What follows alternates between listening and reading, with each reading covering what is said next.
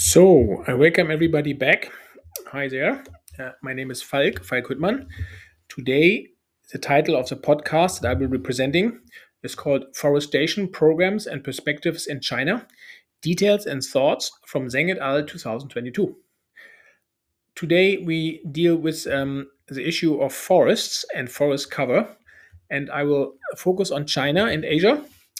As you know, China is a mega biodiversity country. I've been in this country several times on my own and also invited, and we also did research there. So I know some aspects from being on the ground. China has big rivers, as you know, the Yangtze Kiang, the Yellow River, the Huanghe, the Heilongjiang Amur River, and so on, big watersheds. China also has big mountains, like the parts of the Himalaya. It has even part of the Everest, and it has also highlands like the Tibetan Plateau or the Qinghai Plateau or parts of Inner Mongolia, which is a desert. It has a long environmental history. China's civilization has been around for over 6,000 years. And it's well documented by books by Mr. Elfin called The Retreat of the Elephant. Another interesting book is The Wild West Conservation of China by Richard Harris. Today, I will talk about a new publication of ours that was done with Lei Zhang, Pangzei Sun, myself, and Shiron Liu. It's titled Where Should China Practice Forestry in a Warming World? I've provided the reference. It's a paper that has many dimensions. Of course, this paper tries primarily to address the question where China should put forests and forestry efforts in the future, in the next 100 years. We use machine learning and AI to predict the future and then give some guidance on this. There are also other aspects, and here I present on an aspect that's put in the supplement. It deals more with the past. This paper also has a good overview about the failures and some of the positive aspects of forestation. So you can look up this review there as well. Here I'd like to focus on the forestation effort and on the forest cover itself. There's an interesting feature that some of you might not know, and so I mention it to you here. That's called the Hu line. The Hu line is actually a forest gradient that goes across China from the northeast China to the south west. And it's a gradient where forest occurs from the east to the west, and then you basically lose the forest and have more steppe and grassland. It's an interesting vegetation gradient that people haven't really looked at so much. So anyway, just mentioned to you the Hu line. I should also mention that in China and certainly Asia overall, there's a long history of modifying landscapes on a very massive scale, I find. Typical example would be Vietnam or Cambodia and the ancient regimes there and the emperors there. But you can also look into Russia recently in the 50s by Khrushchev, who had a campaign for Siberia to increase the amount of farming land called Virgin Lands Campaign, Selina, very famous. Before that, there was also a campaign by Stalin who tried to stop some of the wind erosion by creating big walls, sand walls, and other things, forest walls to stop the wind erosion and the wind, really. Anyway, there have been a lot of history in modifying landscapes in Asia, and here just some examples. Now, I will read you out the supplement with some highlights. There are 9 sections and one Appendix J. And I do that because otherwise nobody really knows about these aspects of landscape modification and forestry and modification. I think these reforestry efforts are probably one of the biggest in the world. China has put in a lot of effort in it for a long time. Me being a forester myself, I'm a bit attracted to those forestry campaigns and the forestry government. It's a very different approach probably because it's long term and it's more or less sustainable. And I like these concepts in a way because I like forests and I like this idea that a forest can provide income and livelihood to people and meaning of life. And so that's an interesting issue I think people should discuss more and consider. But I'm just presented to you and you can draw your own conclusions about it.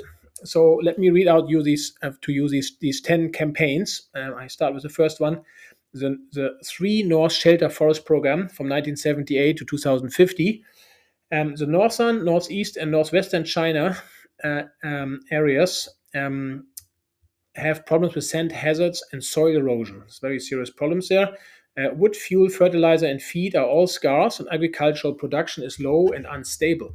Vigorously afforestation and grass planting, especially the planned construction of a shelter belt system that combines belts, patches, and nets, is a major strategic measure to change the production conditions of agriculture and animal husbandry in the area. To this end, the Chinese government launched the Three North Shelter Forest Program in 1978. There are three time periods with milestones, but if you compare data from 1977 to 2050, the woodland area will have doubled. The forest cover will go from 5% to 15%. The economic forest area will increase, and standing timber stock will increase, timber yield will increase, and the output value of forestry will increase. The farmland that's actually in the plains and the oases, they're all enclosed in the forest shelter belt network, and the yield of crops can therefore be increased by up to 15%. There's also soil and water loss control going on, including sandy land management. So that's obviously a pretty interesting project in the north of China. The second project deals with the sandification control program. That's in Beijing and Tianjin in the wider areas. It's from 2001 to 2023. Sandification control program in these cities has been launched since 2000. It aims to control sandification, reduce sandstorm hazards, and soil erosion in the surrounding areas of these two cities to improve the ecological environment for them. But it also covers areas of Hebei, Shaanxi, and Inner Mongolia. So it's not only the cities, but these cities are obviously major mega cities anyways. So it's a big area. The third program is called the Grain for Green program from 1999 to 2020. It's also known as a conversion of cropland to forest grassland program, or the sloping land conversion program. As you know, China is a traditional agriculture country. The reclamation rate of mountainous and hilly land has become higher and higher, and the slope of cultivation has become increasingly steep. That's an interesting fact. Large-scale deforestation and land reclamation have caused increased soil erosion, serious land degradation, continuous droughts, and catastrophic flooding events, and the rapid deterioration of the ecological environment. So while these forestations are ongoing, specifically on the steep slopes, which is interesting, it also is accompanied by the task of eradicating poverty and promoting rural development. This is done to redirect rural laborers who live in remote and marginal areas and lose agricultural land due to the GFG from on-farm towards off-farm sectors. Therefore, the GFG is not only a vegetation restoration project, but also a poverty alleviation project. So the interesting thing is that this program covers most of China. I mean, it's a very big effort in the contribution of China having improved on poverty and have almost partly eradicated poverty. It's done through forestry. That I find interesting. The fourth project is the Watershed Shelter Belt Development Program from 1989 to 2050.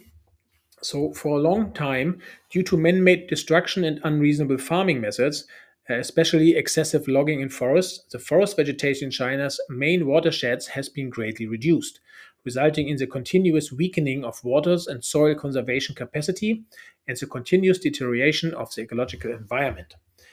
In order to address this, the Watershed Shelter Belt Development Program was started in 1989.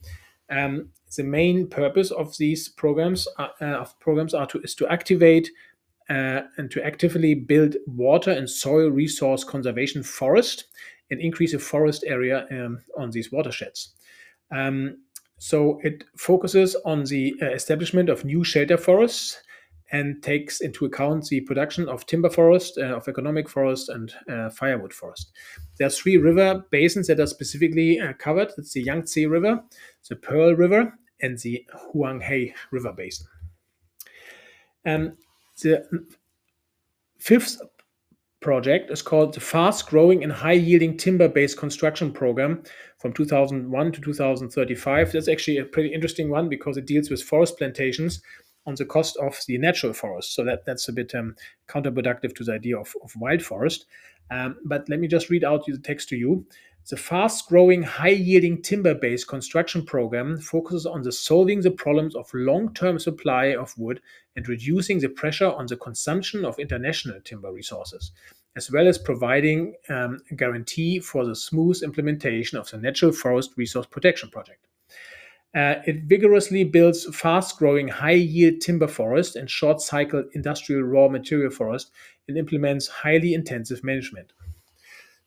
Um, it also achieves or tries to achieve a transition from logging natural forest to harvesting planted forest. So it really is this modern forestry that often is ignoring the natural forest. And in this case, it's really built on these fast growing timber supplies, which is ongoing worldwide. Uh, Plan number 6 is the Plain Greening Program. It starts from 1950 and is basically ongoing indefinitely. I mean, think of that. That's an interesting program there.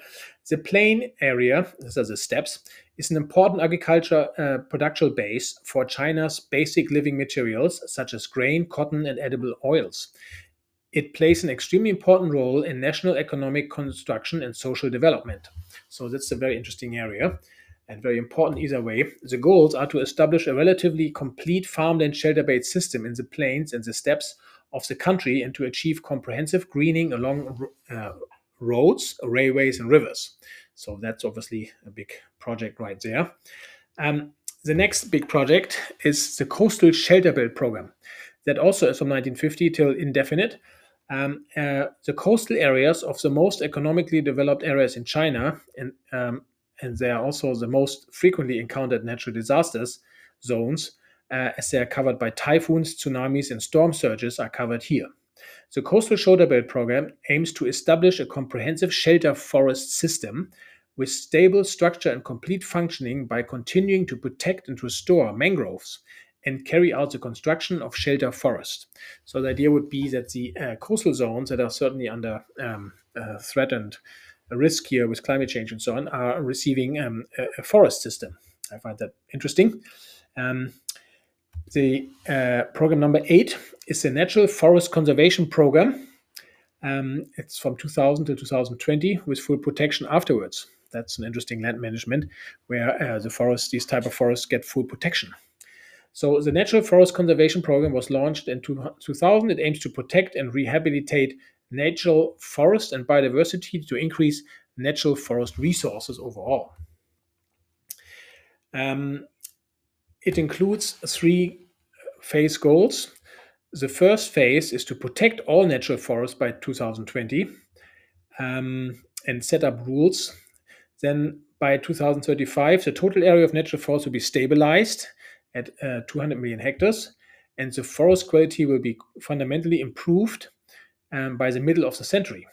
And the healthy, stable, rationally distributed, fully functional forest ecosystem with natural forest as the main body will be established finally overall. These are pretty noble aims. China's natural forests are mainly distributed in mountainous areas, in poverty-stricken areas, in ethnic minority areas, and border areas. By setting up public welfare posts of ecological forest rangers, it attracts rural populations and forest workers to engage in forest management and protection. At present, relying on this program, more than 370,000 ecological forest rangers have been selected and employed in various places, which has driven more than 1.3 million poor people to increase their incomes and get rid of poverty. That's an interesting contribution there. I think that is worthwhile to highlight a little bit. The next program is the Taihang Mountain Greening Program. That's from 1994 till indefinite. This deals with the Taihang Mountain area. It was once a very green mountain and lucid water shed with lush forests and affluent people. And in historical reasons, this has changed, and now it's supposed to get fixed again because currently there's a lot of problems in this. This Taihang Mountain is located in the west side of the North China Plain or the steppe. It's a natural ecological guarantee of the North China Plain wealth, and it plays a big role in that region. The last project I like to talk about is a brief introduction of the Returning Grazing Land to Grassland program. That is in Appendix J. It's also referred to as the Restoring Grazing to Grassland program from 2003 till indefinite. This program is is based on the concept that natural grasslands are mainly distributed in the arid, semi-arid, and alpine air regions of West China. This region has relatively low economies and large areas of poverty. The natural grassland is a basic means of production for the survival and development of farmers there and herdsmen in pastoral areas. The natural grassland has been degraded and desertified on a large scale, resulting in reduced vegetation coverage, exposed ground, increased wind and sand hazards, and frequent occurrence of sandstorms. In the western grassland pastoral areas, the Returning Grazing Land to Grassland program was initiated in 2003. The RGGG aims to restore grassland vegetation, improve grassland ecology, increase grassland productivity, and promote the coordinated development of grassland ecology and animal husbandry through measures such as fence construction, supplementary sowing improvement, grazing prohibition, grazing rest, house feeding in captivity, and area rotation grazing. So that's basically dealing with some of the steppes, which are one of the biggest habitats and wilderness areas left in the world. So anyway, last but not least, this is a summary what I wanted to show you, the 10 programs. They're worthwhile the discussion. They're worthwhile to look at closer for sure. But it's clear, I think, to you by now that China is a powerhouse in forestry, in long-term planning, and in planned wood production. It did a major investment on people's money into timber and forest land, and also in carbon sequestration, of course. And it's also obviously designed to alleviate poverty and to provide jobs, which China has done and has shown. So anyway, I mean, that's out there. I put it out there for your thought, for your discussion. There are many aspects to consider here. One is just the pure man-made release of carbon dioxide, of course. That is one problem. But then also on the other side, the forestry issues. What I'm impressed on is this idea of long-term planning and long-term commitment to forestry and to trees growing. I mean, that is always appealing to me. I'm obviously not a big fan of fast-growing timber or of putting forestry in areas where there never were forests, like in deserts. But nevertheless, there are some interesting discussions to have about climate change and about historical land use changes. So I leave it there. I just wanted to share that with you. I think it's an interesting record, a certain world record, really, this type of forestry activities, and they will stand out. They certainly will have positive impacts. There are certainly some poor impacts also that we've discussed in this paper, and this paper deserves more attention. But I just leave it there. I just wanted to share that with you.